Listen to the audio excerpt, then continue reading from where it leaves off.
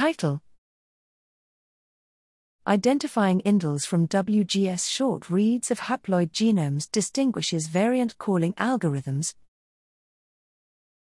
Abstract: Identification of clinically relevant strains of bacteria increasingly relies on whole genome sequencing. The downstream bioinformatics steps necessary for calling variants from short read sequences are well established but seldom validated against haploid genomes.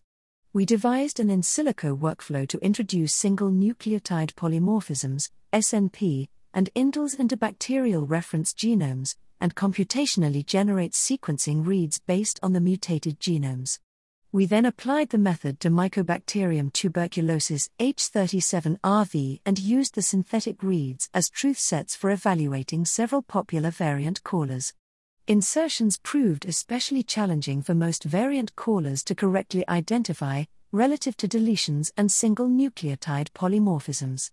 With adequate read depth, however, variant callers that use high-quality soft-clipped reads and base mismatches to perform local realignment consistently had the highest precision and recall in identifying medium-length insertions and deletions.